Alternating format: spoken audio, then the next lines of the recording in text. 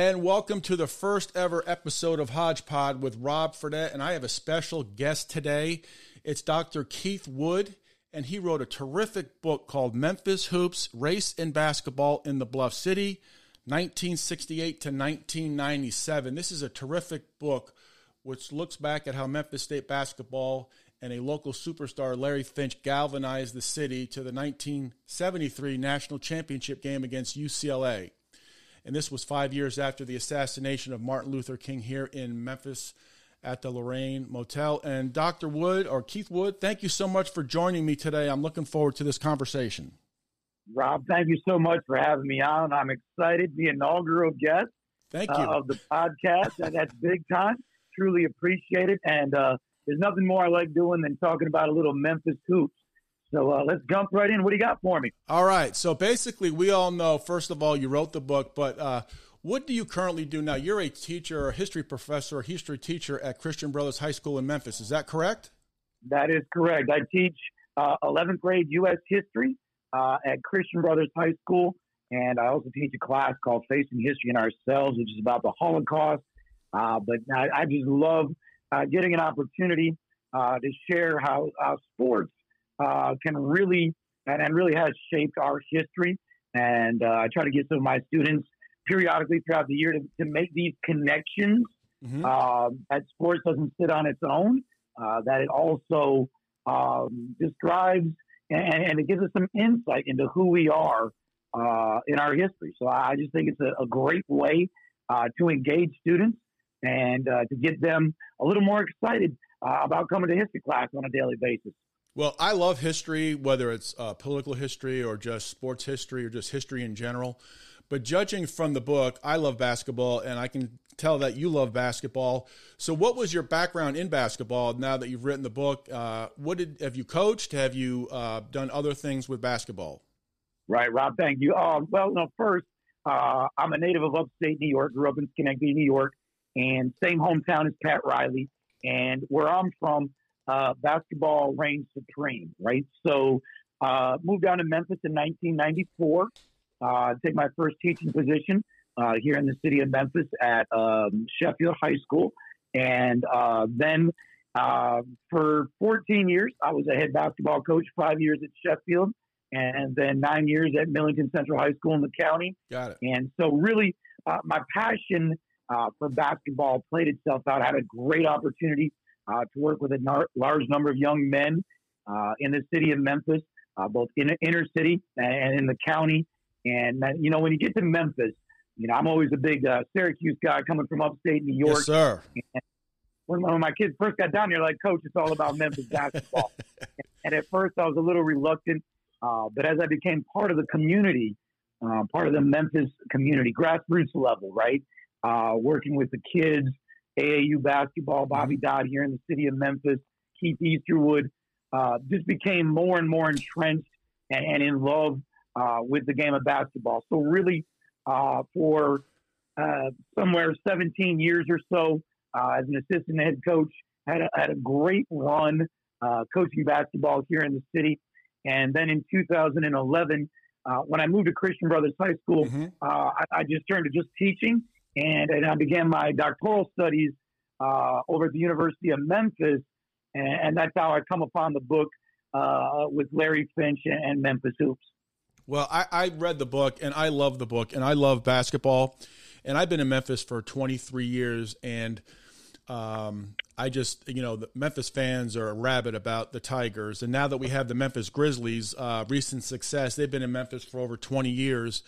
I would have to say Memphis would be one of the few towns in the United States where pro basketball and college basketball are pretty much an equal, probably you could say an equal fit, but they go hand in hand and they kind of support each other. I don't see that in any other area in the country. Do you? Well, I don't know. For me, New York City is the Rucker, right? So the center of basketball. For me as a child was always the city, and the kids coming out of the city were the guys that you emulated in that way, like Pro Washington at Syracuse when I was a youngster.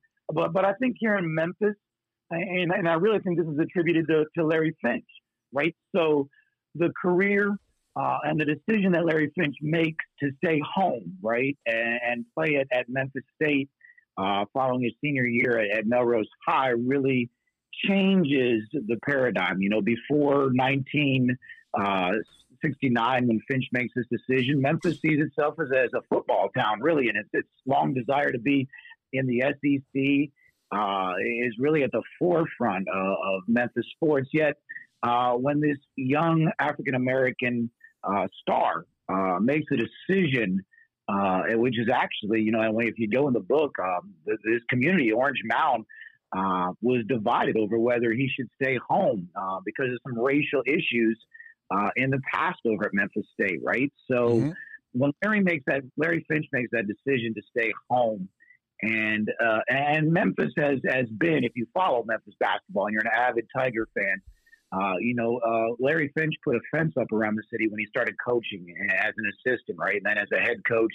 And the best players in the city of Memphis stayed at home and played for Memphis State. And if you're a kid growing up, like many of my kids that played for me at both Sheffield and Millington, your goal is to wear that blue and gray, be Tiger, right? And so I think that's attributed to Larry Finch. And you can see that today when you watch Penny Hardaway. I mean, Penny Hardaway, he wears his shirt on his heart on his sleeve, right? And so it's because of what Larry Finch did for Penny Hardaway when he was a young man. Penny graduates from Treadwell in 1990, right? And then he has to sit out because of Proposition 48. But Larry Finch just takes his arm, puts his arm around Penny, and is a mentor to that. So, you know, our kids today, when they watch Memphis basketball, you know, they remember, you know, Little Penny, the Chris Rock ads, and, you know, Penny and Shaq in Orlando. If not, they've got YouTube, right? So they attribute Memphis basketball to Penny Hardaway. But if you watch and you listen carefully to Penny, what you'll find is Penny understands that he comes from a long line, and what Larry Finch did for this city, he was just someone that was able to ride the coattails of what Finch did in this city to bring Memphis basketball where it is today. Yeah, and Larry Finch, when he came up through just learning in the book, I learned so many new things about just Memphis State basketball while reading the book. He was an extremely hard worker off the court and on the court, but on the court, he was relentless, wasn't he? Oh, yeah. Like he is, you know, when you talk to Coach Bertie Sales, and I make sure that Coach Sales, who's the godfather of basketball coaches here in the city. Like if you coach high school ball, everybody knows who Coach Sales is. And Coach Larry Finch played for Coach Sales. Coach Sales was an assistant at Melrose. But you know, when he talks about Larry, one of the things he said was Larry just didn't play the point or the two guard. He just played guard, right? And so growing up on the hard courts, you know, of Orange Mound, and then playing at Gaston Community Center over in South Memphis, you know, you get a feeling of what urban basketball is like in the city of Memphis, and Larry Finch brings his game. You know, you're going to have to, you know, you had to be ready to play when Finch stepped on the court, and you know, I think that's just a great piece. I think, you know, early in the book, I love the story of Johnny Newman, right, over at Overton High School, crossing the railroad tracks in the late 60s and going over with Leonard Draper over the Gaston Community Center and then playing ball over there, right? So can't really find the competition level that he wants to, maybe at their own field house. You know, older brother played at Memphis State. And so he jumps over into Orange Mound in South Memphis at a time when a lot of white basketball players aren't really crossing the railroad tracks, right? And Newman and Finch develop a relationship. And, you know, when I was talking to Vicky Finch and we mentioned Newman, she goes, man, that was just Larry's good friend. You know, he just saw him as a guy that could play, and their love of basketball game created a friendship that lasts a lifetime. And so, I know that's what basketball does. Basketball has the ability to bring us together. And, you know, when you step on the court, you can take a lot of these racial issues and you can throw them out the window. You can just find out, can you put the ball in the hole? And I think that's just a great part of Finch's story for the city of Memphis at a time when Memphis needed a young man like Larry Finch to bring us together. Yeah, and you mentioned Johnny Newman, and while reading the book, They played at the Mid-South Coliseum, the city championship game. And one thing that I could not believe in 1969, that game had 10,000 people at the Mid-South Coliseum for a high school game. I don't think I've ever heard of a high school game having 10,000 people, ever. Right. And so, it was only recently, like the 69 version of the MIAA city championship game was only the second occurrence, right? So in 1967, there was the Negro League champion and there was the Memphis City champion and the White League champion, and they never played each other. And so the name Perry Wallace up at Vanderbilt was the first African-American to go there, graduated from Coyne High School in Nashville, Pearl Coyne. And, Treadwell, Coach McClain over at Treadwell, and Treadwell was an all-white school at the time. And he said, look, he goes, if we're going to compete, we got to start playing the guys that are here in the city on the other side of the tracks, because they're playing in Nashville.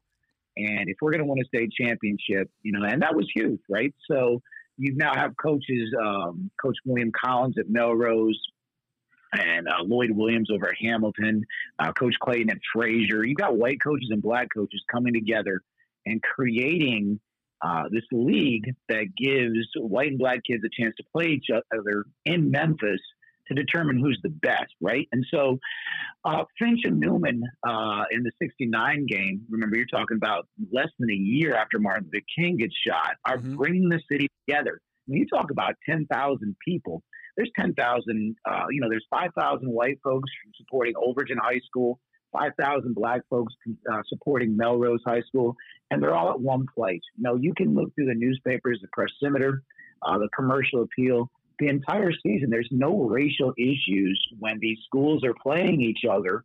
And, you're Overton and you have to go to Southside, or you're Hamilton and you have to go play East High School, right? There's no racial issues that play out, and basketball becomes so big with Johnny Newman. And in fact, Adolph Rupp was recruiting Newman to Kentucky, and he actually point blank said Newman was better than Pistol Pete Maravich at the same stage of his career. Wow. Right. So that's how good Newman is over at Overton High School. And, Finch, he's getting recruited. He's an All-American guard, right? So he's getting recruited by UCLA, Tulsa. There's some quality. Oklahoma State is in. Memphis State obviously is going to be involved in that. So you're talking about two prolific All-American guards, one from Overton High School in East Memphis, an all-white school, and one from Orange Mound, Melrose, in an all-black school. And, there's no his. There's no racial animosity. There are 3 radio stations that are covering the game. Names you may have heard of before, the sports community. Woody Page, he's covering the game. Press Scimitar. Paul Feinbaum, actually just got a chance to talk to him recently. He couldn't get into the game. We're talking about a packed house. So, you're, at this point, what Johnny Newman and Larry Finch are doing is they're setting the bar incredibly high. And in fact, even when I got down here in 94, 95, to get to the city championship game and to play, whether they were playing at the Mid-South Coliseum, the Pyramid, that was the game. The state championship was nice, but the city championship meant more. And that's because of what these guys are doing. And it's shifting this paradigm away from football and towards basketball in the city of Memphis. Wow, that's incredible. So, yeah, I think there are 2 things that bring people together, music and sports is the ultimate way to bring people together. I grew up in Boston in the early 80s. This is just to tell you how prevalent Memphis State basketball was. Boston, of course, is the pro sports town. If you're a college in Boston, you're very lucky in the early 80s to get any kind of publicity. Right. And the Celtics, were starting their run there with Larry Bird and Robert Parrish, Kevin McHale.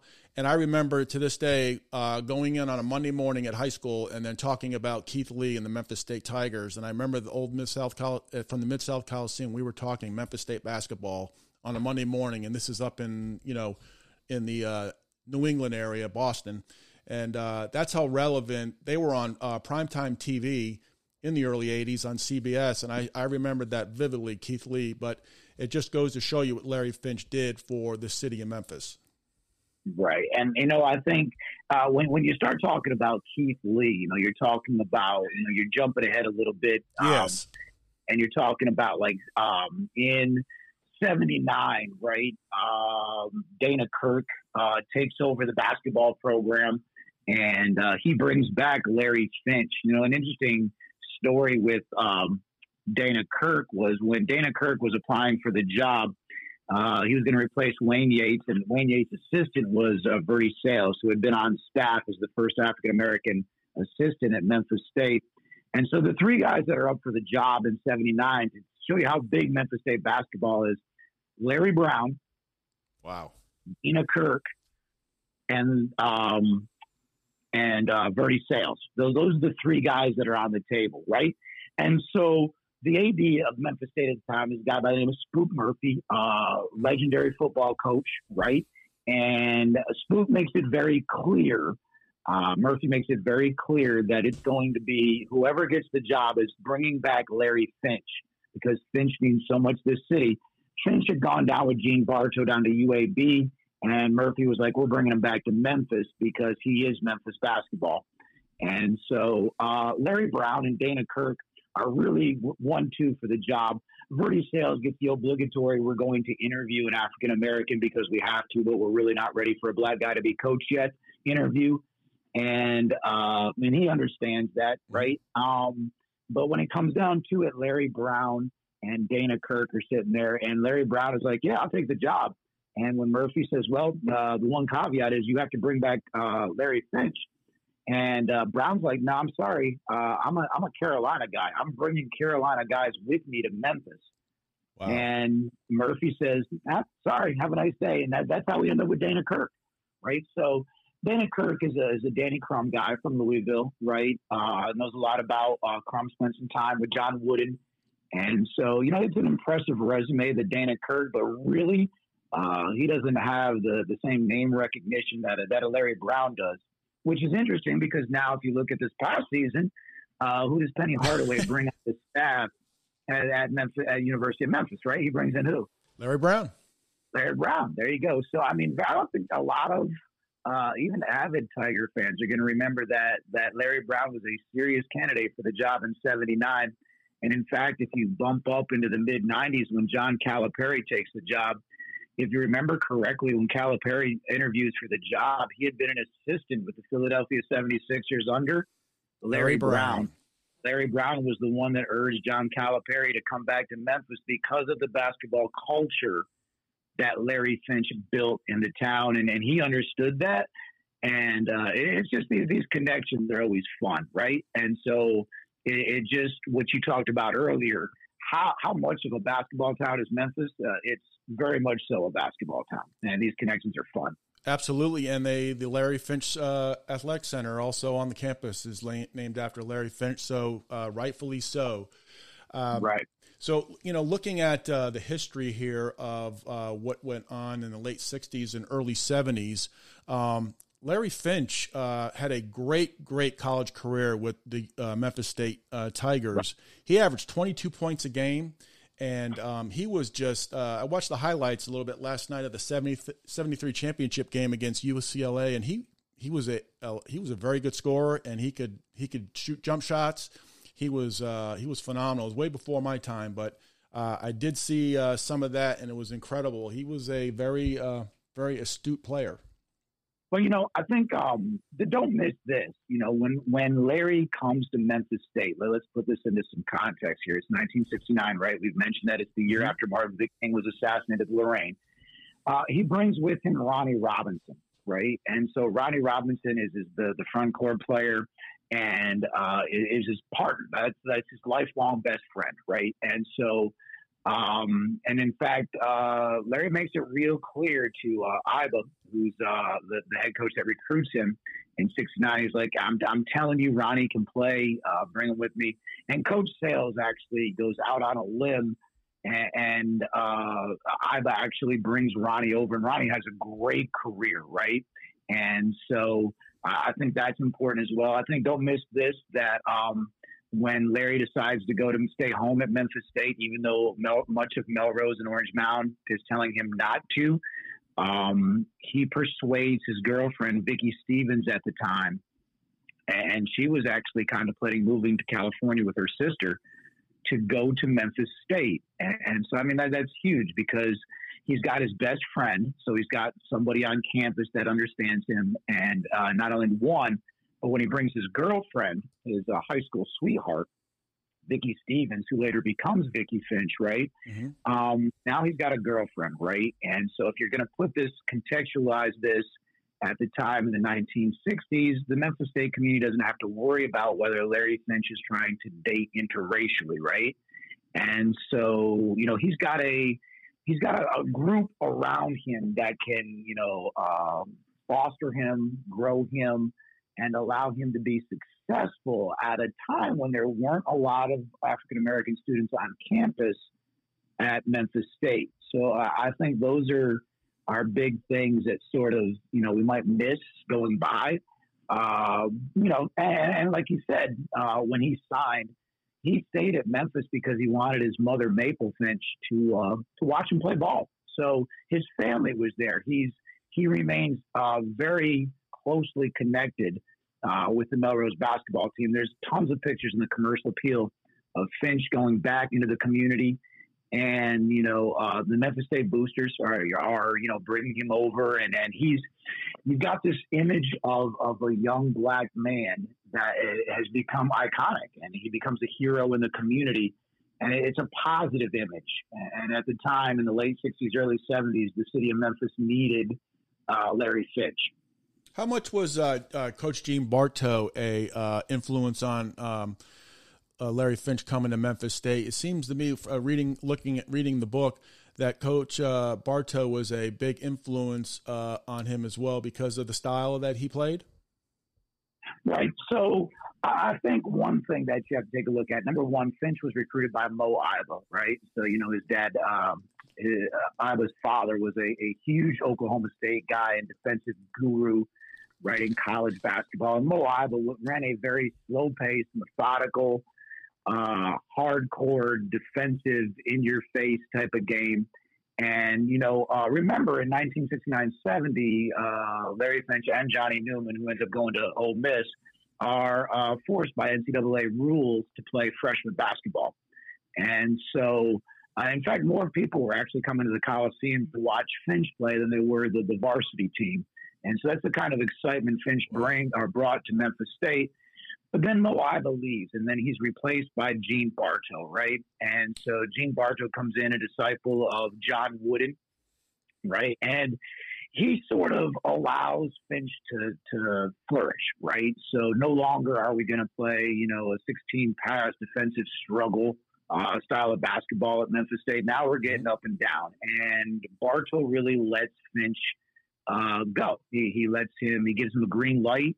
Lets him run the show, you know, distribute the basketball. He's got the green light to shoot the basketball. And that is what really allows Memphis State to start making some, you know, progress in the Valley. The Valley's not a cupcake. You're talking about Florida State, Virginia Tech, Louisville. You're talking about some quality basketball programs. And we're starting to make some noise, and really Bartow not only allows Finch to flourish, he's very quiet, right? And so Finch, if you check out the story of his career, never really took well to coaches that were in his face and loud. And in fact, if you watch Finch throughout his coaching career, that's not him. That's not his style. And so I think the Bartow-Finch relationship really allowed Larry to become who he was meant to be. And also, he was, like I said earlier, he was a hard worker, and he never missed a class when he was at school. No. He was just a on and off the court, just a hard worker. And it basically, when he was at playing, he was just pretty much he had everything together. I think sometimes what people miss when you start talking about what was the community like. Orange Mound is a very strong community, especially when you're talking about in the midst of segregation, right? So one of the things that happened at Melrose was that Larry's aunt was his English teacher. And it was well known when he was a freshman and sophomore that Larry had potential to be one of the best basketball players to come out of Melrose. And so what the community did is it put its arms around Larry and said, one, you're going to be able to read and write, and you're going to be able to speak. If you're going to play collegiate basketball, you're going to represent Orange Mound, you're going to be able to communicate. And so he got a very solid education. So when he got over to Memphis State, he was prepared for the rigors of a college education. And, there wasn't, it was drilled into an early age. You're going to work hard. That's not just on the basketball court. It's in the classroom as well. And I think that's important to understand that the community nourished that in Finch, and that, was something that as both a player and then later as a coach, he was, Finch himself, when he coached, would walk into classrooms and check to see whether his guys were there. They knew that Coach himself would be there, right? So this is who he is. And I think that's another piece sometimes we miss. Because remember, Finch, when he gets to be head coach, is replacing Dana Kirk, gets us on NCAA probation, is putting money in a shoebox for Keith Lee, right? Keith Lee's driving that car in Memphis. Rumor has he's driving another one over in West Memphis. And there's some shady stuff. And in the years that Larry Finch is coaching at Memphis State, there's not one NCAA infraction. The kids are graduating. The graduation percentage skyrockets compared to under Dana Kirk, right? And so he does it the right way. And for me, that goes back to what Orange Mound did for Larry Finch back when he was in high school. It embedded these values, this work ethic that you talk about and that you mentioned. It's not just on the basketball court. It's in the classroom. And I think that truly resonates and allows the city of Memphis to get behind and to embrace Larry Finch. So the Tigers get to the national championship game against Bill Walton and UCLA Bruins in '73. And Bill Walton had that incredible game. I think he missed one shot. And I'm going to play a couple of clips, the introductions, and just a quick clip here from the game, and we'll be back in about 30 seconds.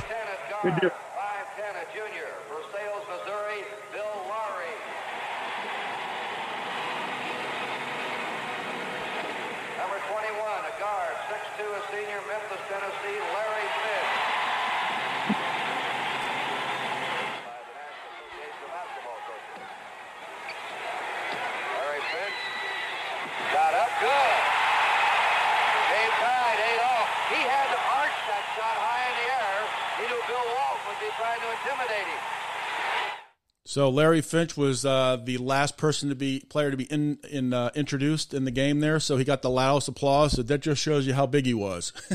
Oh yeah, I mean, in the city of Memphis. In fact, if we're going to be honest, Larry Keenan has a incredible. Spent just 1 year at Memphis State, gets us to the Final Four with Finch and Robinson, and Larry Keenan has a big Special K has a much better NBA career. And in fact, as far as, overall talent, at that point in time, maybe Larry Keenan may have been the best Memphis State player to come out of the school. But that being said, even Larry Keenan knows and understands that team was Larry's team, right? So he was the one who laid the foundation. He was the one whose partner, Ronnie Robinson, was there. And, the city fed off of Larry Finch, right? And so, that season, that game that you're talking about, that game against UCLA, in the Elite Eight, when the Tigers come home, they're on a plane ride home, and I believe it's from Houston, and you go out to the Memphis International Airport, and there's between 3,000 and 5,000 people, fans at the airport waiting for this team to land. Right. And so what an incredible scene that this city is in 1973, so much behind Finch. Right. And so, like when you played that clip, I just got to doesn't that give you goosebumps there, Rob? It does. I mean, just out, I was talking to a colleague of mine that I coached with, Matt Bakke, who for years was at Millington, a couple of guys in front of me, and he's been at MUS since then as the head coach and as an assistant, legendary coach Jerry Peters.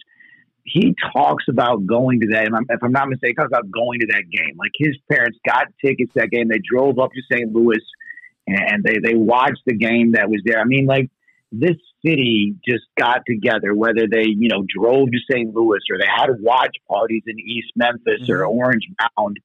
Anybody that was connected to Memphis State was watching that game, and that became a piece of the city. It's a piece of the history. And I think one of my favorite parts of this book is I've interviewed people, and even after, like when we're talking about, right now, after the book has been published, everybody in Memphis has got a story about where they were at some point in time. Like even when you're talking about being back in Boston and you remembering Keith Lee, in the city of Memphis, the folks that have been here since the 60s and 70s, when you mention Memphis State, they're going to say Larry Finch. And it just speaks so much to, speaks to how much Finch means to the city. Yeah, he does. He does still to this day. So Larry Finch, after the national championship game, he is, you think he would have a pro career. He gets drafted in the 4th round when they had the 4th round back in those days in the NBA. He gets drafted by the Lakers and decides not to play, and then he ends up trying to play for the ABA. And why didn't the Professional Basketball League here in Memphis pick up when Larry Finch was here? Right. So, first, it's interesting when he gets drafted by the Lakers, right? So he's having to come back. I mean, Pat Riley is still on the bench, and you want to talk about a guy that had an incredible career, right? Rups Runts. And he's out there, and Jerry West is still, hanging on at the, at twilight years. He's sort of winding down his NBA career, but there just wasn't going to be a spot for Finch. Remember, the NBA is much smaller when you're talking about the 1970s NBA. You haven't had the merger with the ABA, and so he ends up coming back home. And the ABA has been in Memphis for a couple of years, right? It's not really popular. Charles Finley tried to purchase the team early 70s and try to change the colors to end up being like the Oakland Athletics with green and yeah. It's really wild. And in fact, what runs Charlie Finley out of the ABA is the Memphis Tams actually drafted Special K. We drafted Larry Keenan, right? And so they and understood that Larry was going to Keenan was going to have a great professional career. But in a unique twist of the ABA held a second draft, and then the New York Nets stole Larry Keenan, and in revolt to dispute that, Charles Finley just leaves the organization high and dry. He just stops putting money into the organization. The season's still being played. It's this really crazy story. And then the commissioner of Storin, Mike Storin of the ABA, resigns his position as commissioner and then comes in and tries to resuscitate the ABA franchise. We change hands to the Sound, which is what most people remember our ABA team as, right? It's really interesting, when you start taking a look at it, when Memphis State and even Larry Finch and Johnny Newman are packing the Mid-South Coliseum out, the same basketball with the same players. Johnny Newman plays in Memphis for a little bit right after getting out of Ole Miss following his sophomore season. And, Johnny Newman can't pack out the Mid-South Coliseum. Wow. Larry Finch team for a little bit. Johnny Newman leaves. Ronnie Robinson is brought back in. Both of those guys are on the team, and no one's coming to watch them. And so it's at a time where the city of Memphis actually is focusing more on this World Football League team. They're the Memphis Grizzlies. If diehard Memphis fans will remember the old Memphis Grizzlies playing at the Liberty Bowl, and we had Zonk and Kick. Right.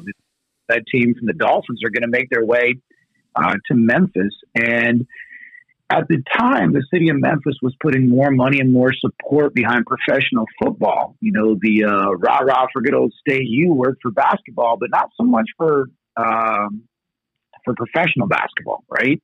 And so Larry, and in fact, I've got to remember the guy's name, the coach, I think it's Van Bredikoff, is the coach of the Sounds when Larry's here. And he is not a quiet guy like Gene Bartow. He is in your face, and that doesn't really fly well with Finch. It didn't work well for him. They didn't really gel.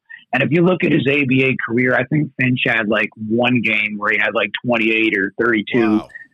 He never really is allowed to flourish in the ABA like he did at Memphis State under Bartow.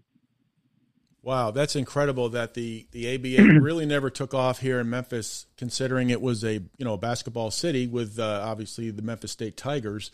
So Penny Hardaway, Larry Finch, he after his playing career is over in professional basketball, he decides to go into coaching. And where did he start coaching with? I think he hooked up with Gene Bartow, didn't he?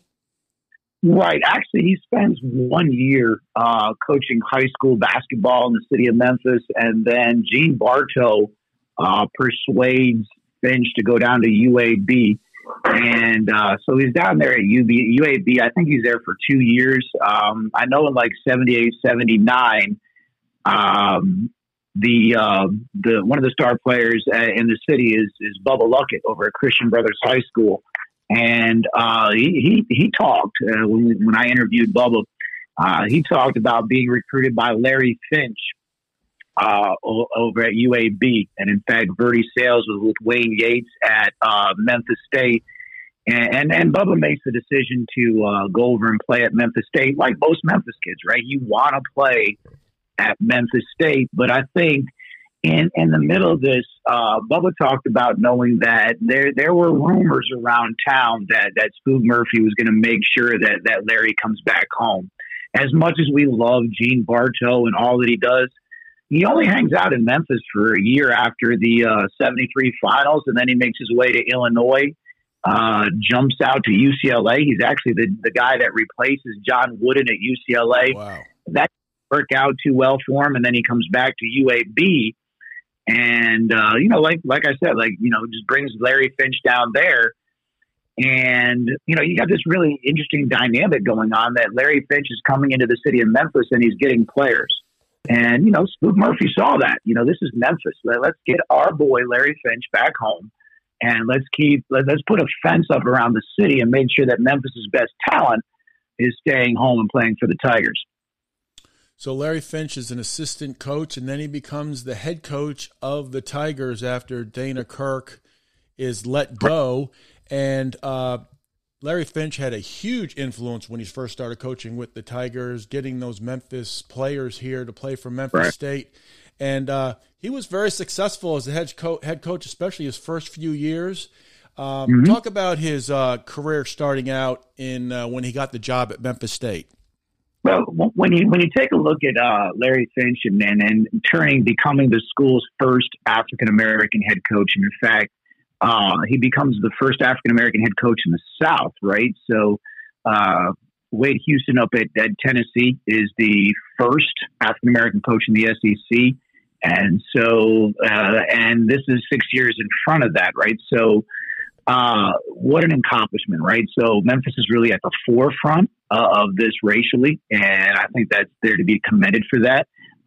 It's interesting when Dana Kirk is let go. It's a really interesting, right? So there was the 84 Final Four.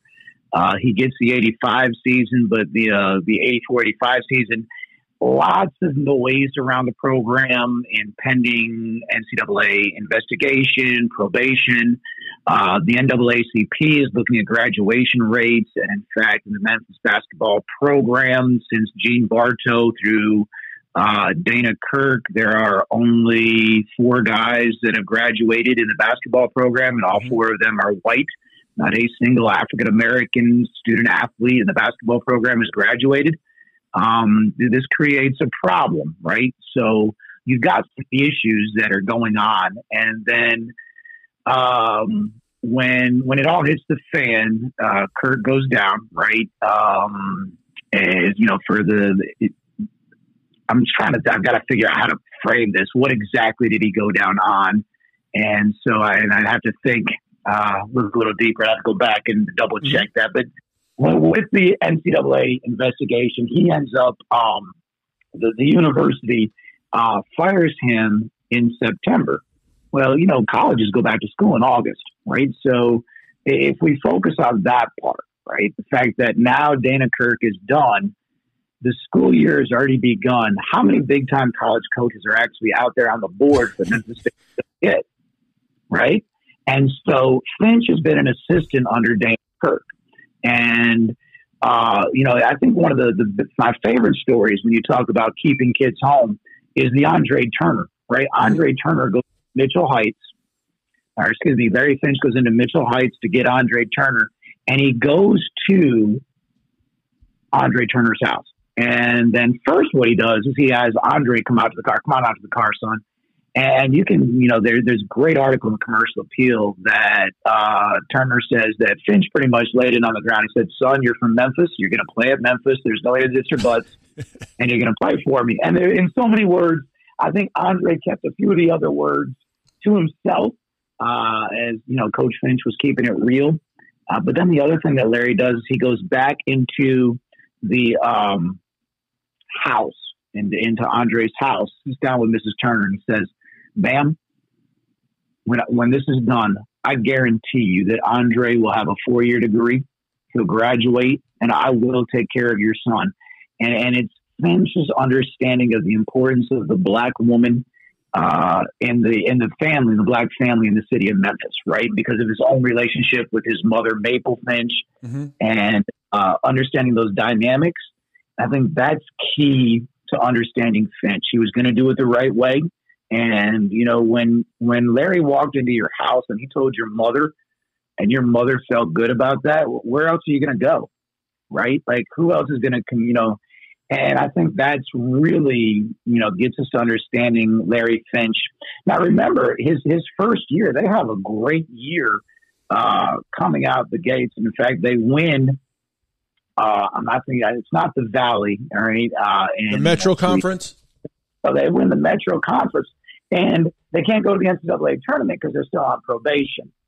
But the university is very forthright with the NCAA. So instead of being 2 years on probation, they're down on 1 year. And so, you know, Finch's second year, they're right back into the NCAA tournament, right? And so Finch repeatedly takes the Tigers to the tournament, right? And so we can look at a couple of big years while he's coaching, you know, Penny Hardaway's junior year.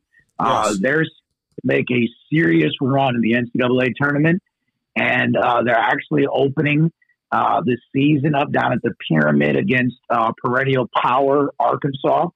And David Vaughn blows his knee out, right? And so the Tigers underachieve. And at the end of the season, you know, Penny's torn. Penny wants to stay because he understands that Finch's ultimate goal is to get the Tigers back to the Final Four, to the championship game, and as a coach, do what he couldn't do as a player, and that's bring a national championship home to Memphis. But the unselfishness of Larry Finch, he looks Penny square in the eye and said, son, you're going to get drafted, you're going to make a lot of money. I'm not keeping you here at Memphis so that we can win a national championship game when you can go to the NBA and have an incredible career. Now, just think about that now. How many head coaches would have taken care of a guy like Penny and said, you know what? And this is at a time when a lot of guys, jumping wasn't, you know, what it is today, right? The portal and who's coming out early. It was much rarer in the 90s for a student athlete to go out to the NBA to come out early, right? And so there's that year, and then a couple of years later, right, they've got Lorenzen Wright, they've got Cedric Henderson. They're both going to have great NBA careers. And then what happens? They end up facing the Shaq of the Knack, right? Malik Rose, right? So in a awkward situation, and the Tigers just don't come out and play up to their potential. And Malik Rose has the game of his life and ends up getting an NBA contract. You know, Larry, the team doesn't play under 500 with Larry Finch, regardless of injuries or what have you. The one knock is they just don't get past the Elite Eight. That's the closest that Finch gets to the Final Four. And so the fan base, in a really ironic twist, almost turns on Finch a little bit because they expect to be in the Final Four, right? Anything less is unacceptable. And although Finch is running a clean program, guys are graduating at a much higher percentage. The NCAA is not even sniffing around here. The program's clean. He's just not getting the job done. So here's, in a very awkward situation, ESPN is now showing more games on TV. So there's less people going down to the Pyramid. The Pyramid is not the Mid-South Coliseum, not the same place that Finch grew up in as a player. And, it's not working economically as well as the university or the city would like. And so there's a number of reasons why the city and the school turns its back on Finch. So it's an interesting story, but it's sad at the same time, right? Because here's this hero that's brought the city together, but at the same time, the university sees itself as should be a little bit higher. And so, unfortunately, Larry Finch gets fired from the job in 97. And it's interesting, if you read the articles in the Commercial Appeal when he gets fired in 97, over half of the articles talk about how much of an iconic figure that Larry Finch is. I mean, it's crazy, right? You're firing the guy, yeah, but you're talking about how great of a hero he is. And it's only in Memphis could you find something like that, right? Only in Memphis, because other forms of press around the country at that time would be all over it and, lash out. And you had spoken about his coaching career. He was 220 wins and 130 losses at Memphis State. He was that first year they were ineligible. They went 26-8, which was, I think that's a remarkable record considering you're under violations for to get that first year under his belt and have that record. I think that really showed what kind of a coach he was, because I don't think it let it bother him that they were under violation. And you had mentioned earlier that Penny Hardaway had come to Memphis in the early 90s, and Penny Hardaway went on to have a great NBA career, and he's now coaching at the University of Memphis now. And Penny's sophomore year, he was phenomenal. They went 23-11 in 91-92, and then they lost in the first round in the 92-93 tournament. And how important was Larry Finch to Penny Hardaway? Because Penny Hardaway, kind of see the way he coaches, he doesn't get in players' faces. Looking at it from afar, I don't see that when I see Penny Hardaway coaching the Tigers. Right. So I think, one thing for this is, if you remember correctly, when Penny comes out of high school at Treadwell, he's, a parade All-American. In fact, if I'm not mistaken, he may be the first parade All-American in the city. Right. And so everybody and their brother is coming in, and there's a competition, there's a war, right, for talent. And Nolan Richardson, 40 Minutes of Hell over on the other side of the river to Arkansas, right, had Dwight Stewart out of Fairleigh, Todd Day out of Hamilton, Corey Beck out of Fairleigh. You've got some, Nolan's starting to make some inroads in Memphis recruiting, right? And so at this point in time, and they're going to win a national championship, and this is the one thing Finch has never done.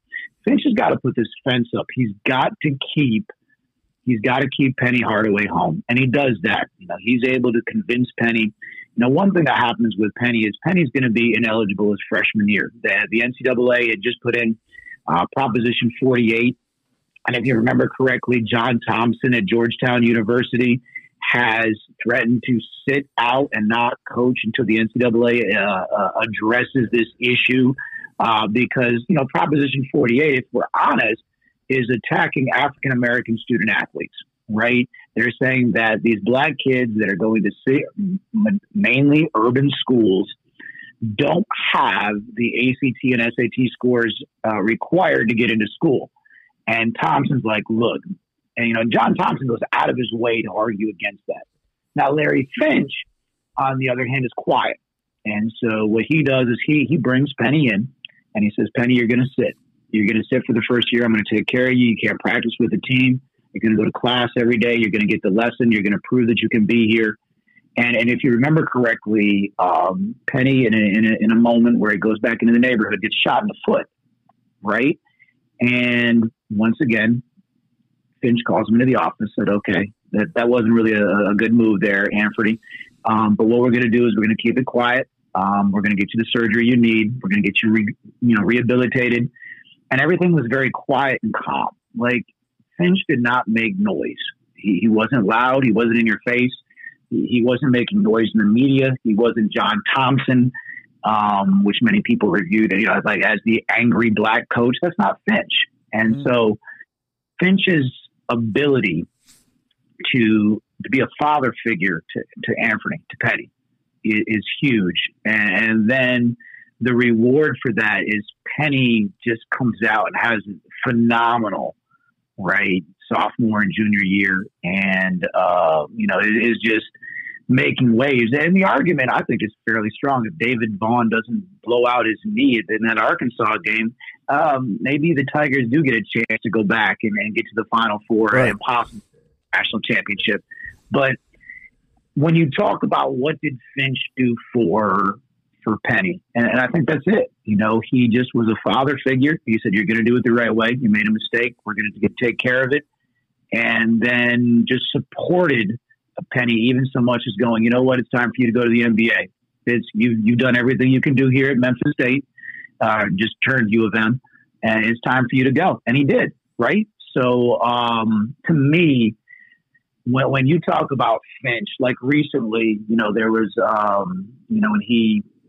when he cried when they won the NIT tournament, right? Because they won the national championship, the NIT. And, even though it's the second tier championship, one of the first things he did was he gave an NIT championship ring to Vicky Finch. That's awesome. Now, why would you do that, right? Because you do that because you understand where you come from, right? You understand what Larry Finch did for you, and now you're doing this for your university. Just think about all the, a lot of the things that happens with Penny. When you watch Penny, you'll hear this all the time when he doesn't really know what he's doing, X's and O's. They run practice like an AAU, and you can come up with all of these stereotypes that they throw at Penny Hardaway and, claim that he can't coach. This is a young man. A, he can coach. B, he's played at the highest level. He comes from a coaching tree that goes all the way back to John Wooden. And, you can take Penny Hardaway's coaching tree. Here's a good one for you, Rob. Follow this. If Penny played for Larry Finch played for Verdi Sales. Verdi Sales played for Jerry Johnson over at Lemoyne-Owen University. And then Jerry Johnson learned the game from John McClendon of Tennessee State fame. And John McClendon learned the game from James Naismith. Wow. Right? When these naysayers tell me that Penny Hardaway does not know how to coach, I don't think they know their history. And so, it's just not understanding the game. And you want Penny to be something that he's not. He's going to be himself. And to be honest, Rob, does he really need Memphis State's money or University of Memphis money right now in his life? No, he doesn't. And I think when you see Penny Hardaway coach on the sidelines, I think you see a lot of Larry Finch. He doesn't really get rattled. He really never got rattled when he played in the NBA. And I think when you see him on the sidelines and the way he talks to players, he may get on them, but I don't think he disrespects them or yells in their face. And I think that's what translates for him recruiting the caliber of player he's getting now, even though they're under, possible NCAA violations. He's getting transfers in there for players to come play for him. And I don't think very many coaches in the NCAA basketball tree around the country could even think of doing that. No, and I think really what you have is it's about relationships, right? That's what made Finch such an incredible coach at Memphis State, and that's what makes Penny Hardaway is the relationships. And he has something that Finch did, right? So Penny has an all-star NBA career, right? And if his knee doesn't blow out and he doesn't go down, when he's playing way too much in Orlando after Shaq leaves, plausibly could have been in a Hall of Fame candidate, right? So that being said, what a great career. I think he handles the media a little more adeptly than Finch does because of his experience in the NBA, right? And so, I mean, even when he went after Jeff Calkins, that was a little bit of, okay, if you really want to see who I am, here's who I am. And you can come at me if you want to, but I'm still that. And I think the kids appreciate that, his ability to work that. But then the relationships he builds, I've been to where you want to be. Come to Memphis and I can help you get where you need to be. A lot of the violations when people are looking in the program, a lot of that has to do, I think, with a little bit with when Penny signs James Wiseman, who was headed to. And, why does Wiseman sign with Memphis? Well, that's because Penny got the job, right? Here's an example of Penny being, once again, just like Larry Finch. And so now, the Kentucky people are a little sore, and there's a little bit of money over there in the Bluegrass State, right? So, and our good friend John Calipari, who bolted Memphis and headed up to Kentucky, was right in on Wiseman, and he loses Wiseman. I think that is some sour grapes, right? So, unfortunately, that's part of the business side of it, and we're catching the backlash of that right now. I think that'll clear itself up, but I mean, Penny does it the right way. He's not.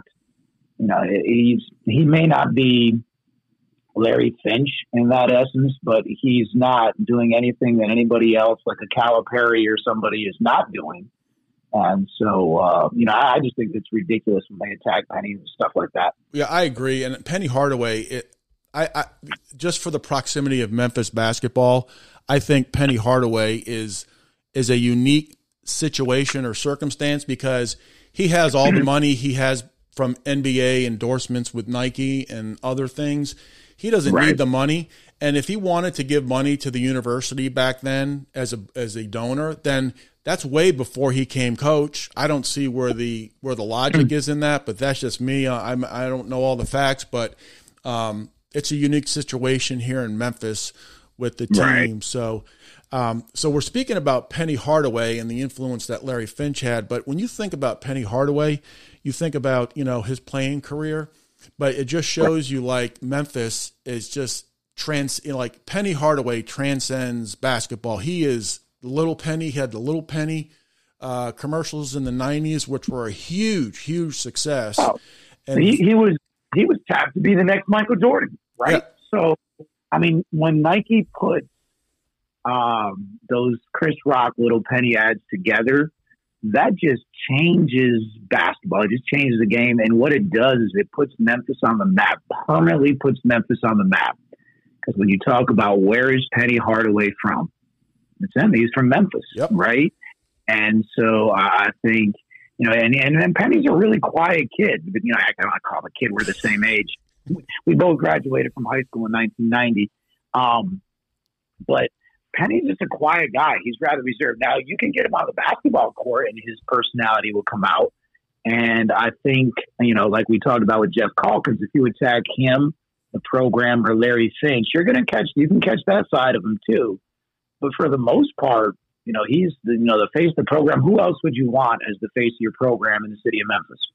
Yeah, I agree wholeheartedly. And when you speak about the sneaker contract in the 80s and 90s, I could only name 4 or 5 players without even going on the internet about the sneaker contract. Michael Jordan was in his own little stratosphere with the Nike commercials. The other ones were Larry Bird, Magic Johnson, Shaquille O'Neal, and Penny Hardaway. Penny Hardaway transcended basketball. Very few athletes do that. And I went back and looked on YouTube. There was a commercial that came out in 1997 for Super Bowl 31, and it was a Super Bowl party. And if you look on it, I went on when I watched it. It's a minute commercial. He had A-listers in this commercial with Little Penny. It was David Robinson, George Gervin, who played for the Spurs, Barry Sanders, who was at the peak of his NFL career, Ken Griffey Jr. at the peak of his MLB career, Olympian Jackie Joyner-Kersee, Sergei Fedorov, who was one of the top 3 players in the NHL, Spike Lee, and Stevie Wonder. And I read an article when they were asking these people, Penny had said that not one person turned it down. So you're talking A-listers coming to this commercial for Penny Hardaway. I mean, that's how much Memphis was on the map then and still is now, but it just shows you how he transcended basketball. He does. And I think that's important for us to remember, right? Like, let's not get lost in all this win-loss and, what is he doing with the program? He is one of the most iconic figures of the 1990s NBA, right? So you're not even talking just the NBA, right? You just said the A-listers you just listed there, right? So Jackie Joyner Kersey, Stevie Wonder, Barry Sanders. You're talking about a who's who of anybody in culture, right? He's a cultural icon. And, this goes back to, what if Larry Finch doesn't put his arm around him when he's a freshman? He goes somewhere else and, he just drops out and comes back home, right? So it just speaks to the relationships that Finch built and that allowed a kid like Penny Hardaway to flourish. And so now Penny is doing what Finch did for him. He's giving back to these kids, and he's doing it for his city, right? At a time, if you think about it, remember in 1973 when Larry Finch played at Memphis, was in the middle of our busing saga, right? There's the huge issue. Wyeth Chandler one day is supporting the Tigers' run to the NCAA tournament in the Final Four, and then the next day he's back in Memphis talking about we're not going to let these white kids go into a desegregated school in the ghetto, right? So then Penny is now the coach of the university when we're going through a very similar struggle, right? History's echoing. The city schools gave up their charter. Now you've got the Memphis Shelby County schools, and then you have like 6 municipalities, and some of the very same issues that we faced in 1973 we're facing today. But both Finch and what Hardaway are doing is on any given Saturday, whether you're at the Mid-South Coliseum or you're at the FedEx Forum, the city comes together behind basketball. And Penny is doing the same thing that Finch did, both as a player and as a coach, bringing the city together behind the basketball, which I think is incredible. And people shouldn't miss that.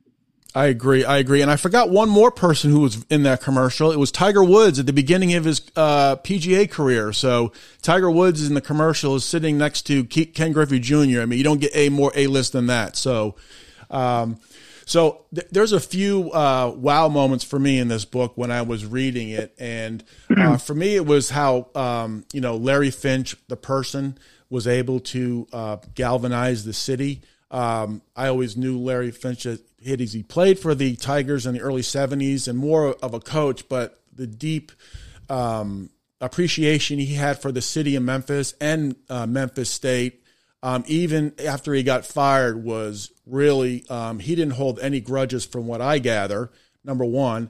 And also really like the near empty crowds that if you had Johnny Newman and Larry Finch on the same team for the professional, I find that really really shocking when they packed the high school game and they would pack college, the arenas they played in.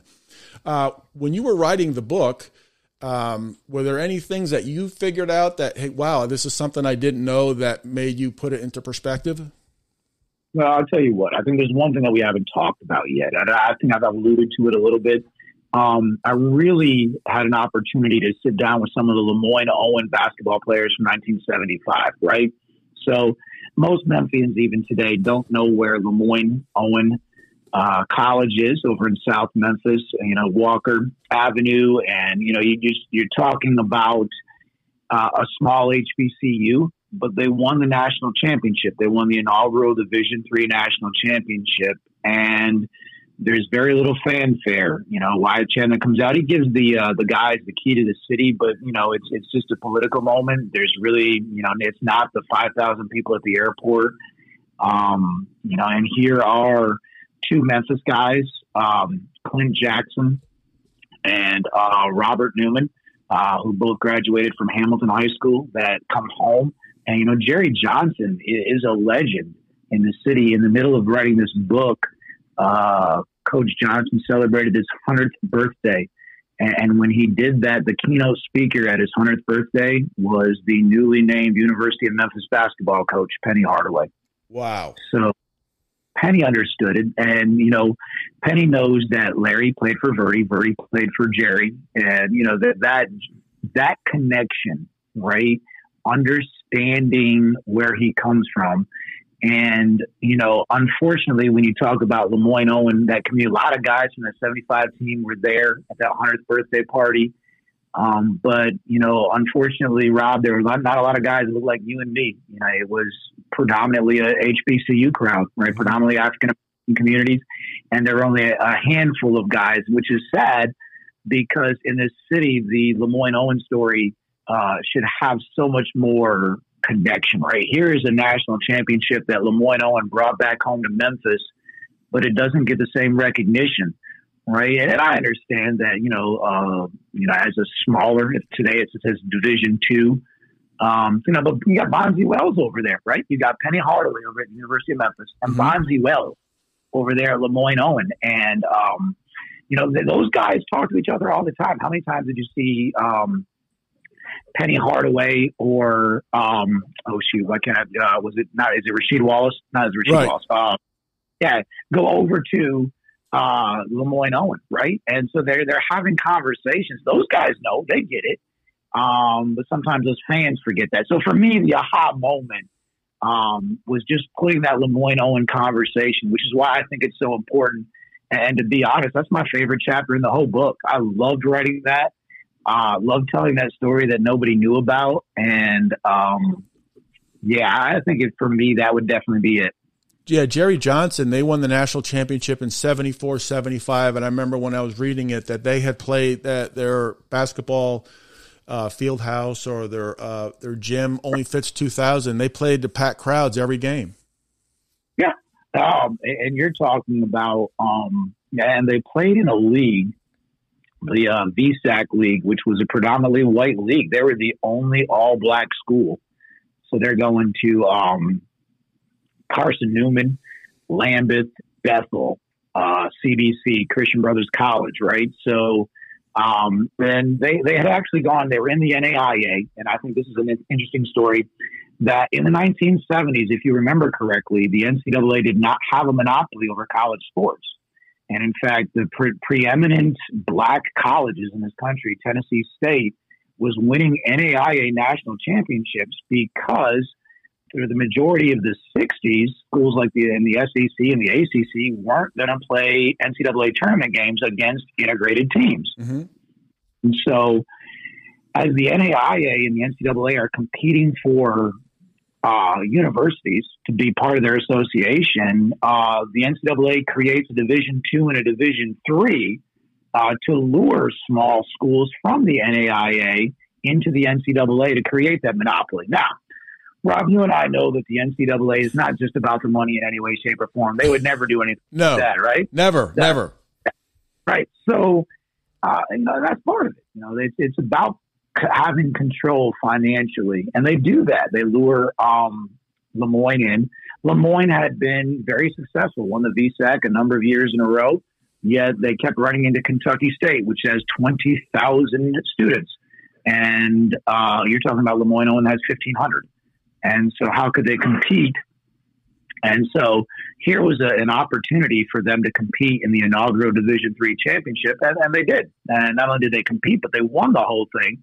And they brought the hardware back to Memphis, which for me, even in the midst of this NCAA and NAIA war for institutions and control of college athletics, it speaks volumes to how important basketball was and is to the city of Memphis. Yeah, Memphis is known for the Memphis State now, the University of Memphis, but basketball is much deeper than that when we just talked about Lemoyne Owen College. Well, this has just been a phenomenal hour that I've had a chance to talk to you, Dr. Keith Wood, and I really appreciate your time and being my first guest on my first episode. And I really appreciate your time. And one more question: How long did it take you to put the book together and the research? I meant to ask you that early on, but the research and writing the book, how did that all encapsulate? Well, here's what it is. So when I was working on my dissertation at the University of Memphis, my directing professor had done an article on one city, and he just chronicled the 1973 season. And he was asking a lot of the same questions I asked. Now, what he said, Keith, you coached high school basketball in this city. When I call, and we have these conversations. I'm Dr. Aaron Gutsuzian, an academic. You know, they don't really know who I am. But if you call up and you say, well, I'm Coach Wood. And I actually was able to have some great conversations. You know, there's like a 3-hour conversation with Verdi Sales on his like 74th birthday at a Piccadilly over on Elvis Presley, right? So because of those relationships, I was able to get in the door and develop the storyline deeper as a coach, as someone that was inside. And I think that's where this comes from. Originally, Rob, I was actually contemplating working on my dissertation was going to be about the Memphis Red Sox. And so ironically, that's the book I'm working on right now. And so somebody had actually done that dissertation at the University of Memphis. So I had to have something new. And so I ended up going with Larry Finch and then taking that one storyline from 73 and then expanding that to the 69 MIAA City Championship game and then running all the way through to when Larry is let go as the head coach in 97. So how long did it take me? Probably about a 5-year project. Wow. Right? So, and, you know, about 5 years and a labor of love. I mean, you're talking about, I scrapped 2 or 3 ideas for chapters and, you know, merged some things. And then when the book went to the publisher up at UT, I want to say thank you to the University of Tennessee Publishing. Ironically, it's UT publishing a book about Memphis State, right? But we added an epilogue on Penny Hardaway and his importance to Memphis basketball. Some of the things we just mentioned at the end of the conversation. So, yeah, about 5 years would be a really good number. But, man, it's been a labor of love, and I would do it all again in a heartbeat. Well, I'll tell you what, it is a terrific book. I really enjoyed reading it, and I would encourage anybody who wants to learn more about Memphis basketball during that time and the whole encapsulation of everything that was going on. Memphis Hoops would definitely be the top book to read because it gives you a lot of insight and feel like you're a fly on the wall at some of these stories in the book. So, Dr. Keith Wood, thank you so much for taking time today to talk to us about this. And when the Memphis Red Sox books come out, I'm going to give you another call. Hey, I'll be here. I look forward to another great conversation, Rob. Yes, sir. Thank you so much. I'm going to stay real quick. I'm going to just stop recording.